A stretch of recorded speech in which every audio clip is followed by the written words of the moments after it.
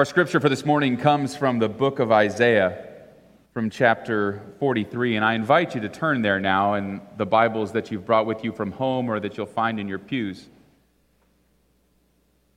Now, the more I read the text for this week, the more I was struck by its tone and tenor, the way that it articulates God's love for Israel.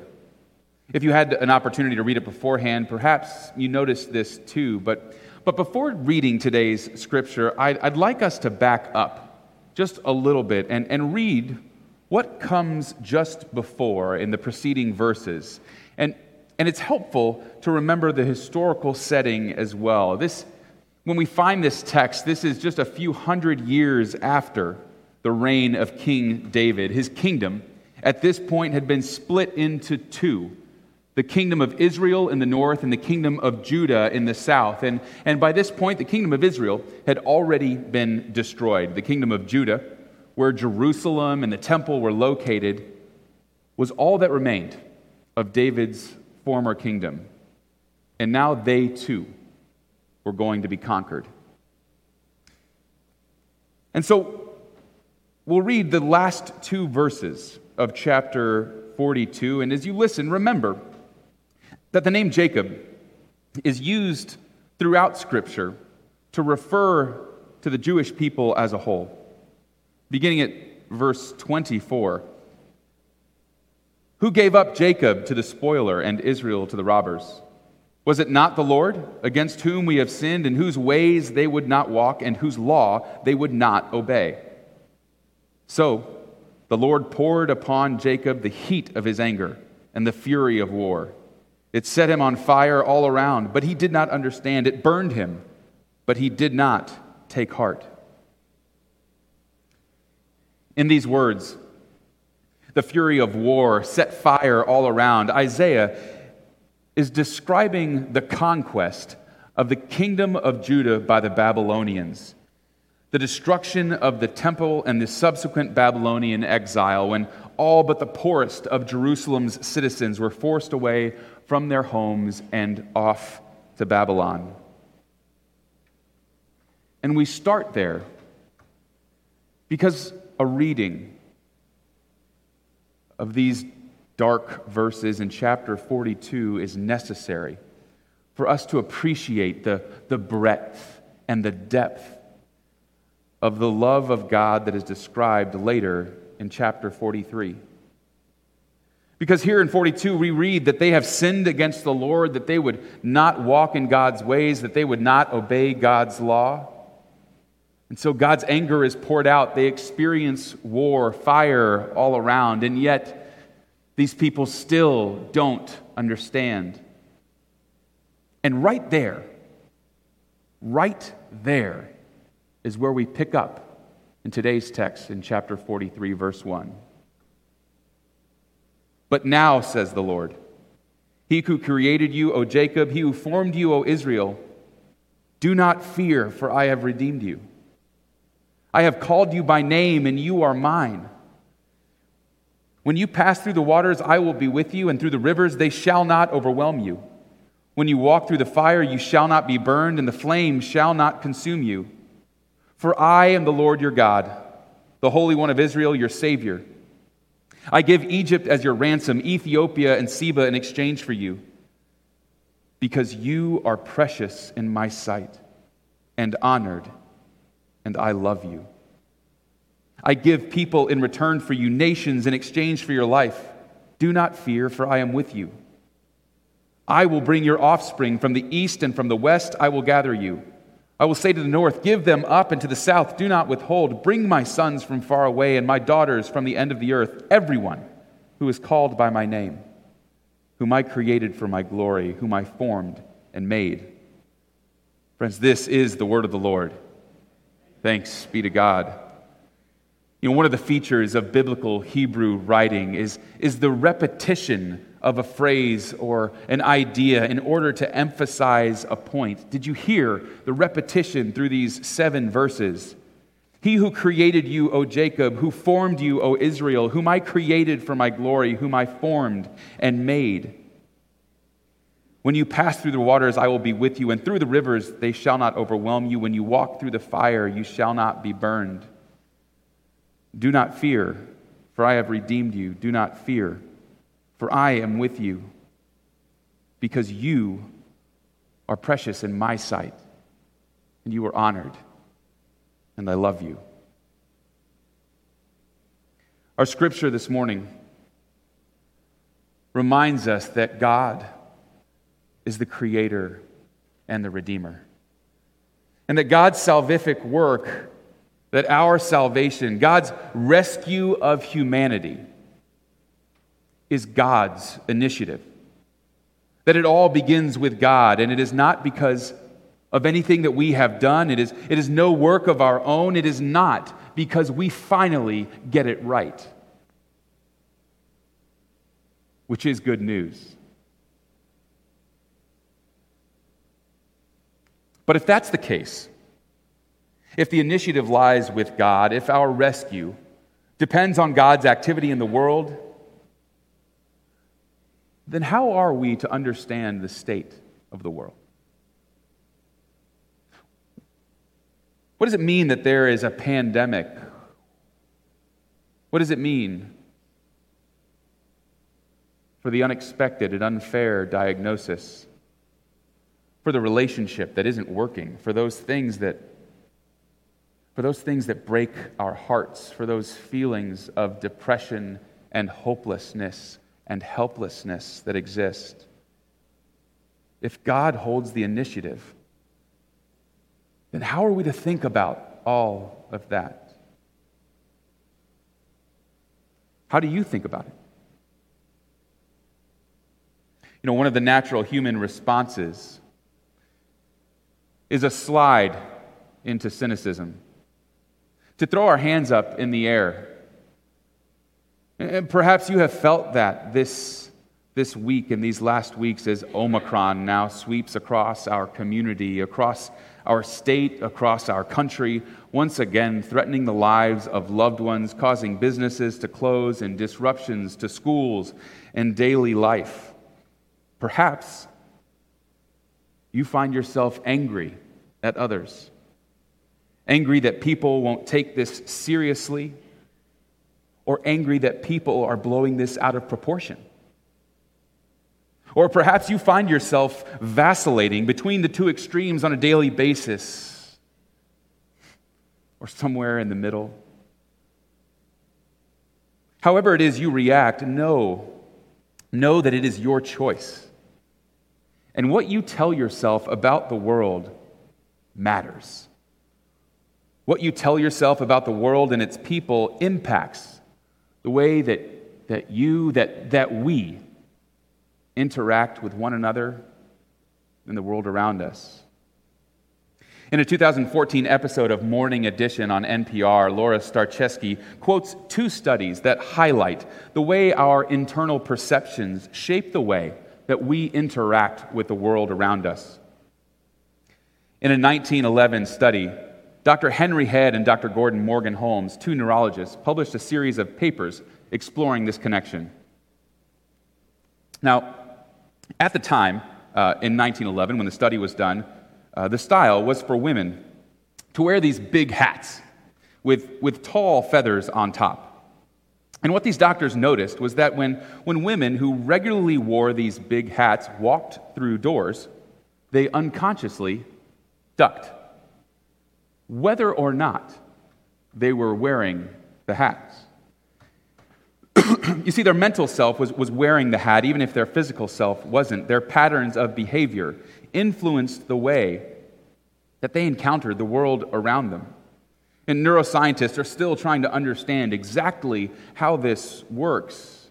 And this is far from the only example of this phenomenon. A 2013 study from the Netherlands, scientists observed people who were diagnosed with eating disorders walk through doorways in a lab. And the people, they noticed, would turn their shoulders and slide sideways through the doorway, even though they had plenty of room. Dr. Branch Coslett, a cognitive neuroscientist at University of Pennsylvania, says their internal representation, their brain perspective on their body, was that their bodies were much, much bigger than in fact they were. What these people believed about themselves, what they told themselves over and over, informed the way they interacted with the physical world. So what we know is that what we tell ourselves again and again about the world matters. So what is your internal dialogue like as you go about your day? What does your self-talk sound like? How do you grapple with the brokenness of this world? What do we do with the brokenness of the world in light of the reality that God holds the initiative? And if we're not careful, we may fall into this trap. Somewhere along the way in life, you encountered something that you deemed unfair or unjust. You were likely a young person, and you said something to someone about it. Probably someone that you loved, that you trusted. And this someone looked at you and they said, well, life's not. That's right. And the world's not fair. Which ultimately led to, well, I guess it's just the way that the world is. And they weren't wrong. The world is not fair. In fact, the world is sick. There are injustices all around us. And it is the way that the world is. The problem is that you've heard it so often or said it to yourself so many times that you now believe, well, that's just the way the world is supposed to be. And that is inaccurate. See, God did not create it this way. But our scripture this morning is clear. Our scripture this morning is clear that although that was not God's intention, that we will face incredible challenges in this life. And notice that the passage does not read, if you pass through the waters, or if you pass through the rivers. We read, when you pass through the waters, when you pass through the fire. And the good news lies in the promise that God says, I am with you. I will redeem you. Our scripture this morning even foreshadows God's ultimate plan for redemption, for the redemption of the world in the work of Jesus Christ. Because you are precious in my sight and honored, and I love you, I give people in return for you. And we know that God ultimately gives Jesus Christ for us. What are you going through? What are you dealing with? As we talk about challenges and hardships, what is that thing or those things for you? And we can generally categorize these into one of two areas. Those issues, those hardships that are of our making, and those that are beyond our control. Let's address the former first, those challenges, those difficulties that we bring upon ourselves. The good news is that God does not abandon us because we chose poorly. God does not say, when you go through the fire, as long as you didn't set the fire, I am with you. When you go through the rivers, as long as you didn't jump in the water, I am there. God doesn't distinguish, and I don't know about for you, but for me, that is awfully good news. Because I've set my fair share of fires and jumped in my fair share of rivers. But what about the problems we don't create? The stuff that we have no control over. In an article from Christian Century last February, James K. Smith, a theologian and philosopher at Calvin Institute, recounts a scene from the NBC show The West Wing. And it's a scene where the White House chief of staff is addressing his deputy who's struggling with PTSD. And he tells him this parable. He says, there's this guy walking down the street when he falls into a hole. The walls are so steep that he can't get out, and a doctor passes by. And the guy in the hole shouts up, "Hey, can you help me?" And the doctor writes a prescription and throws it down in the hole and moves on. And then a priest comes along, and the guy shouts, "Father, I'm down here in this hole. Can you help me out?" And the priest writes down a beautiful prayer, throws it down in the hole, and moves on. And then a friend walks by. "Hey, Joe, it's me. Can you help me out?" And the friend jumps into the hole. The guy says, "Are you stupid? Now we're both down here." And the friend says, "Yeah, but I've been down here before, and I know the way out." We see the reality in the life and death of Jesus Christ, God's own Son. Christ is not rescued from the cross. Christ jumps into the hole, jumps into the pain of this world. Christ endures the cross, and in doing so rescues us.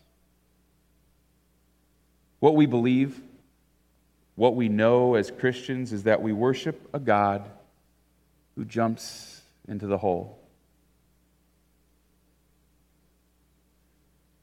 But this is why we need chapter 42 this morning. Before getting to 43, we need it as a reminder of both the holes that we create and don't create, in order to understand the depth and breadth of God's love. Because today's scripture, together with chapter 42, reminds us that God's love and salvation exists not because of who and what we are, but because of what and who we are to God. Hear that again. Our text for today reminds us that God's love and salvation for us exists not because of who we are, but because of who we are to God.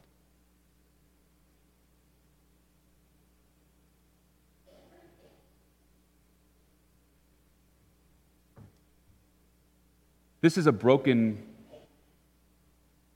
and sort of dirty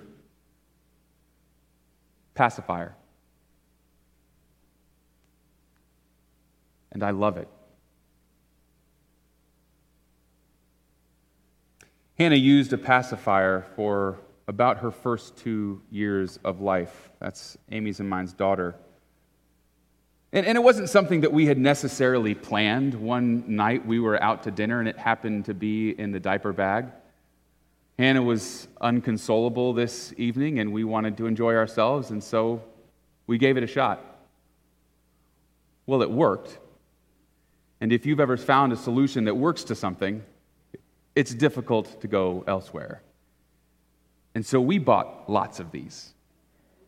And we had them strategically placed in all areas of life, in the car, in the office, in the stroller, attached to things with leashes so that we always had one. But at some point, we knew that we needed to move on from using these. And so about her second birthday, Amy and I decided that when the last pacifier was either broken or lost, that was it. We would not replace them again. Frankly, I was excited to be rid of them. And finally, that day came. And this is the last one. It's dirty, chewed through. It's a piece of plastic whose best days are well behind it. Its usefulness is gone. And I love it. I love it because of what it represents. Those earliest days of Hannah's life. My wife and I, we give it value. Because otherwise it is just a dirty, chewed up piece of plastic. Our scripture this morning reminds us that God is the one that gives us value. It's not us. It's not someone else. And frankly, we don't even get a say in the matter. Even when we are at our worst, when we go through the waters, when we pass through the fire, when we are frustrated and angry at all of those around us, when we are dirty, chewed up, useless, with our best days behind us, God says, you are precious in my sight and honored, and I love you. And that is good news. In the name of the Father, and of the Son, and of the Holy Spirit. Amen.